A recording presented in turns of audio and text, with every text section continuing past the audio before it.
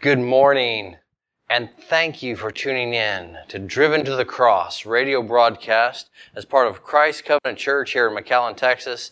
I'm Dr. Alfred Fisher, and I'm so glad that you're donating your time this morning, that you're giving selflessly of your time to listen, to be encouraged, to learn, and to spend it with us, hearing God's Word.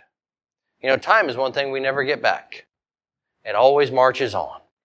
And so that you are willing to give of that 30 minutes and spend it with us is something that we are very, very grateful for.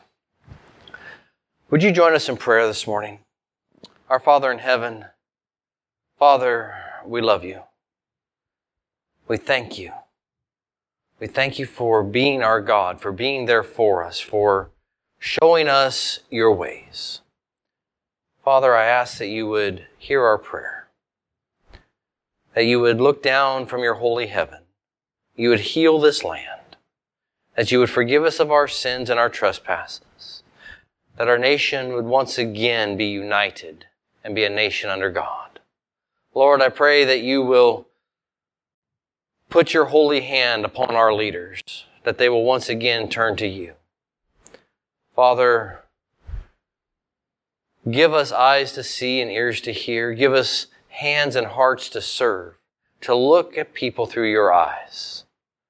Lord, we know that in and of ourselves we're not worthy, but we are very, very grateful that you have given us grace and mercy. We thank you for your holiness, Lord. We thank you that you are God and that we are not. I ask that you would bless this time this morning as we look to your word, as we see more of who you are. May we as your children recognize you. May we hear your voice. May we cling to you. May we draw closer to you. And may we be that example in our communities. Lord, we know that our fields are white and ready unto harvest. We know that there are souls that need your word, that need your grace and your redemption. Help us to reach them. Right here in the Rio Grande Valley, help us to reach them, Lord, that your light would grow ever brighter. Thank you for this time. In Jesus' name, amen. Well, my friends, we're still in our session series, and we're talking about judgment, something that nobody likes. However, as individuals, I have found that we like to cast judgment. We like to give that scornful eye. We like to feel empowered, better than, more righteous than. But you know, that oftentimes goes to a corrupt heart and an unholy, unrighteous, and vile demeanor. We must remember that we, as individuals, bought by the blood of the Lamb, are not worthy. We are redeemed by the blood. We are covered by the blood. We've been given grace and mercy. And I hope that we never forget that. Last week, I talked about how God judges everyone according to their deeds. And this week, I'm going to be speaking to you about how Christ judges the intent of the heart. Now think about that for a moment. With Christ being the judge and a righteous judge, we often think that judgment needs to come down with that hard, firm hammer. We want the hardest punishment thrown on somebody unless it's us. Then we want leniency. But what if I were to tell you that God judges the intent of the heart? Have you ever had someone who can tell you a good story, but they have an ulterior motive? Well, Christ sees the ulterior motive. That's His holiness. That's His righteousness. And that's His mercy. So this morning, I'm going to take you first into the Old Testament. And the book we're going to go into was written by a man who was oftentimes throughout history considered to be the wisest man who ever lived. That's King Solomon. The book we're going to go to is often referred to as the book of preachers, the preacher of preachers, that of Ecclesiastes. And we're going to be in chapter 12 for a little bit today. There's a few verses I want us to focus on, mainly on verses 13 and 14, but I want to give you some context. I want you to see a picture of what we're talking about. So if I'm going to read on here from the beginning of this chapter, and it'll go fairly quickly for you, but I want you to hear me.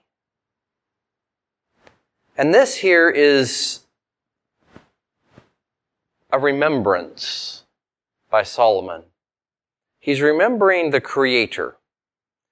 And he's remembering Him from the days of his youth. And how we must have one thing in our life. One chief concern, according to Solomon. And that is the fear of God. So let me read to you, starting in verse 1 of Ecclesiastes chapter 12. Remember now thy Creator in the days of thy youth, while the evil days come not, nor the years draw nigh, when thou shalt say, I have no pleasure in them, while the sun or the light or the moon or the stars be not darkened, nor the clouds return after the rain. Here he's talking about the use of time. In the day when the keepers of the house shall tremble, and the strong man shall bow themselves, and the grinders cease because they are few, and those that look out the windows be darkened. And the doors shall be shut in the streets, when the sound of grinding is low, and he shall rise up at the voice of the bird, and all the daughters of music shall be brought low. And when they shall be afraid of that which is high, and fears shall be in the way, and the almond tree shall flourish, and the grasshopper shall be a burden, and desire shall fail, because man goeth to his long home, and the mourners go about the streets. Or ever the silver cord be loosed, and the golden bowl be broken, or the pitcher be broken at the fountain, or the wheel broken at the cistern. Then shall the dust return to the earth, as it was, and the spirit shall return unto God who gave it. Here, that's talking about time, it's talking about death, it's talking about the corruption of the body and the soul going back unto Christ. Now, in verse 8, it starts like this. Vanity of vanities, saith the preacher, all is vanity. And moreover, because the preacher was wise, he still taught the people knowledge. Yea, he gave good heed, and sought out and set in order many proverbs. The preacher sought to find out acceptable words, and that which was written was upright, even words of truth. The words of the wise are as goads, and as nails fastened by the masters of assemblies, which are given from one shepherd. And further, by these, my son, be admonished. And making books there is no end, and much study is the weariness of the flesh. Now listen to the next two verses. Let us hear the conclusion of the whole matter. Fear God, and keep His commandments. For this is the whole duty of man.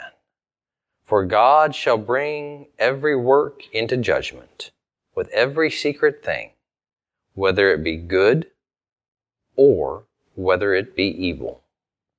So here, my friends, Solomon writing expounding, giving wisdom, talking about life, the corruption of the body.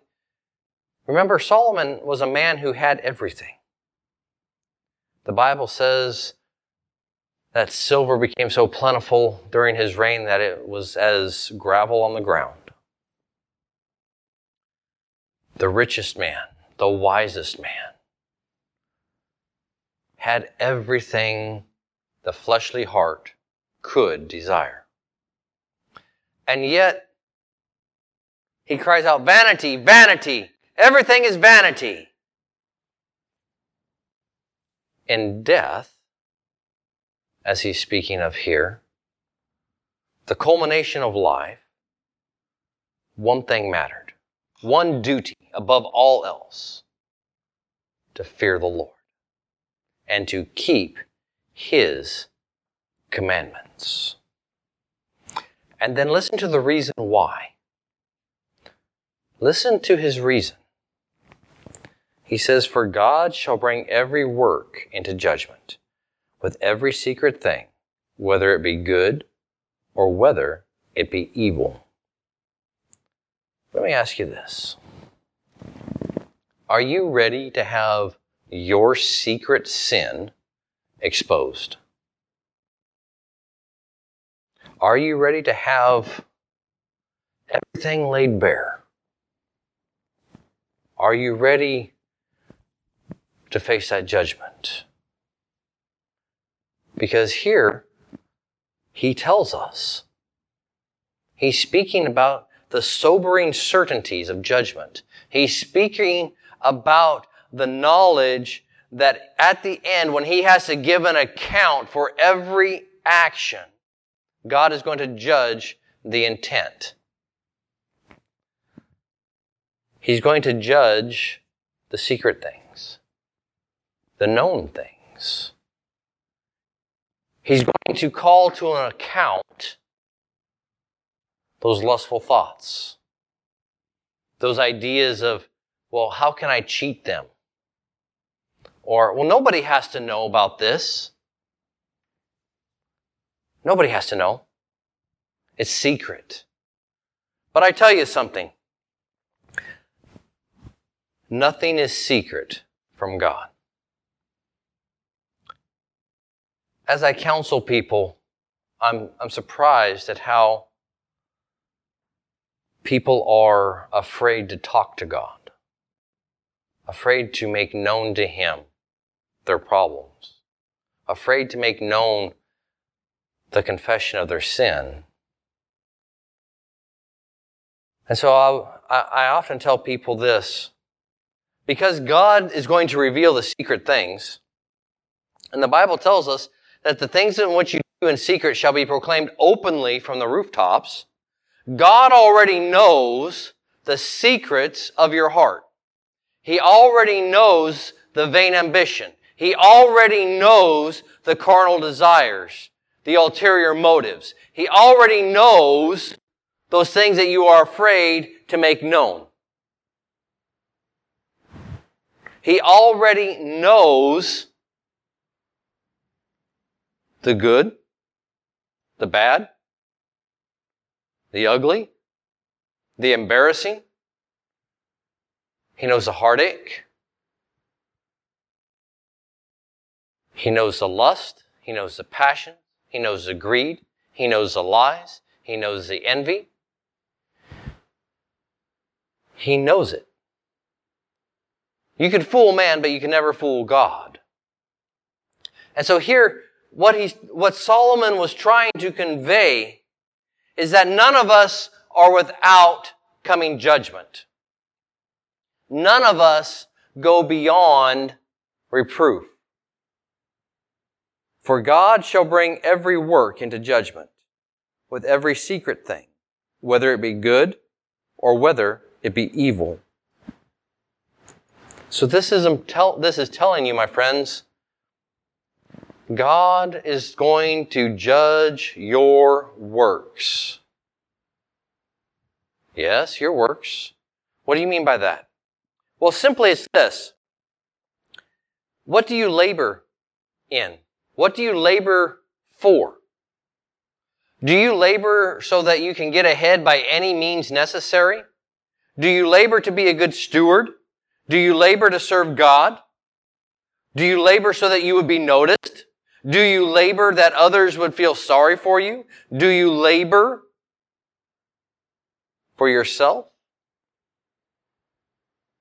Are you always grumbling? Are you always complaining?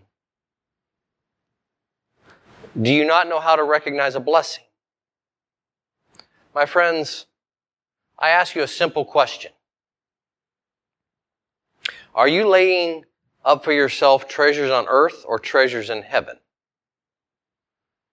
Because God will judge it all.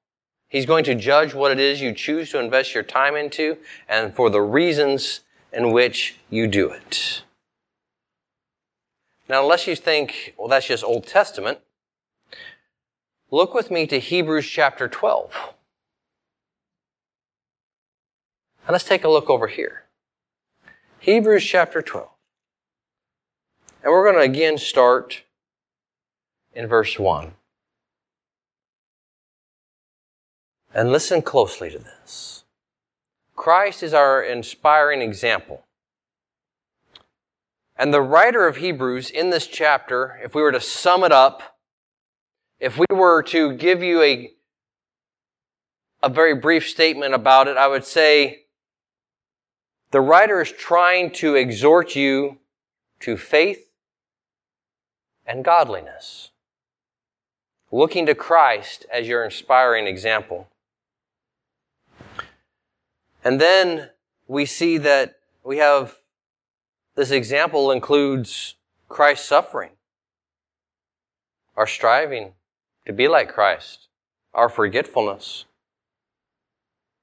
and how chastisement goes on to be the mark of the Son, and God correcting His children. And then we see the purpose of this chastisement. And then, my friends, there's the exhortation concerning our conduct.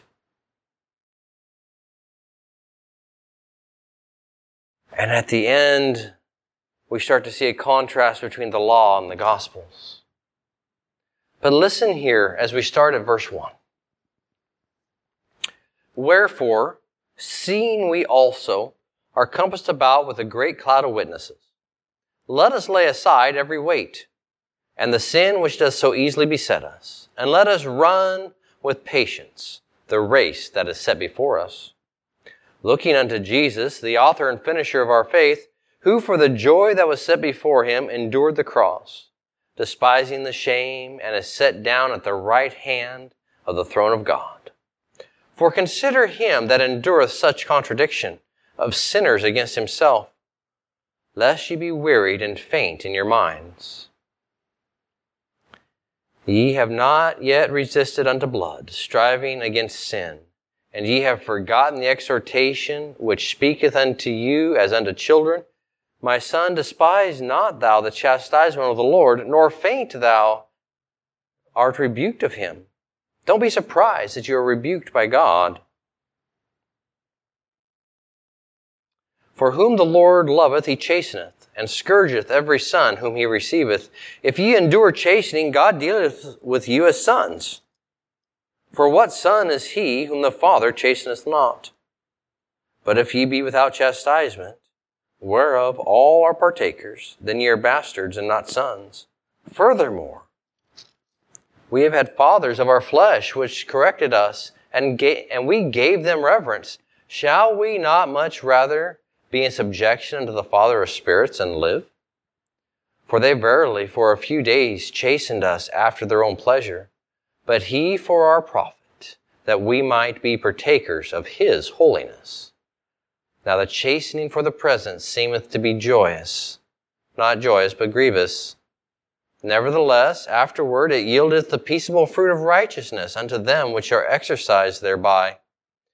Wherefore, listen closely.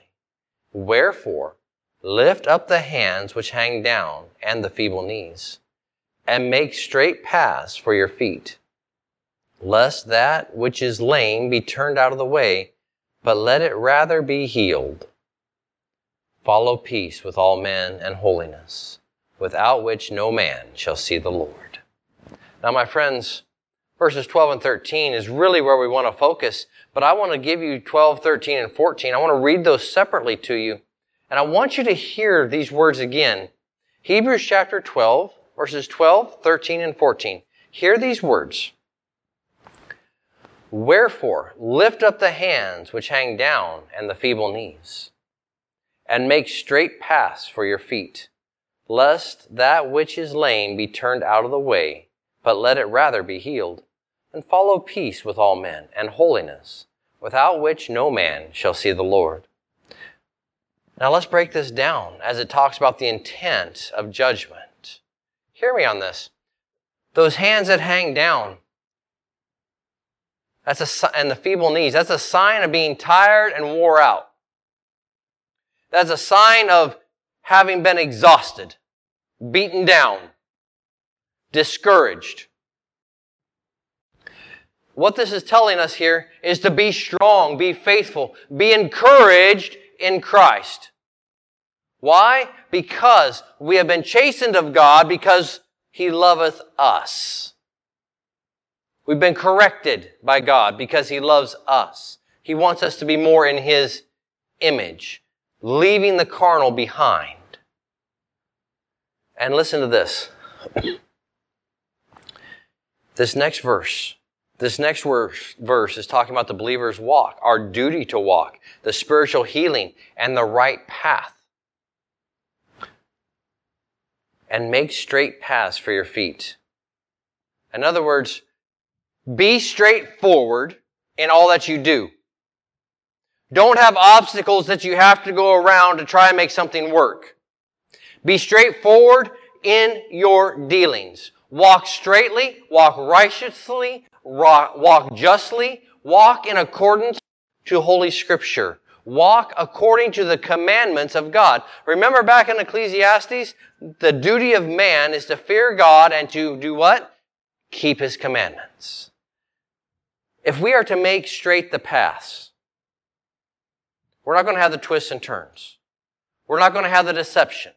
We're not going to have a conniving spirit. We're going to be straightforward in our walk, straightforward in all that we do. And did you notice the preceding verse about the hands and the feeble knees? You're to be strong, bold, assured of what you're doing. Listen to what follows here. Lest the path which is lame be turned out of the way. Here, remember the Samaritan on the side of the road? Or the man, the story about the Good Samaritan. People would go out of their way to avoid them. My friends, this is speaking right here about spiritual healing. Make straight your path. Make straight your path. Have it be sure. Go before God and have your soul healed. And you may be saying, well, how do I get my soul healed?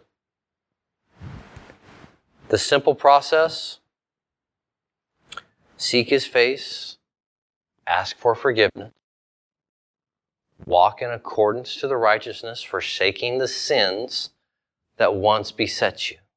Remember back here in the start of the chapter?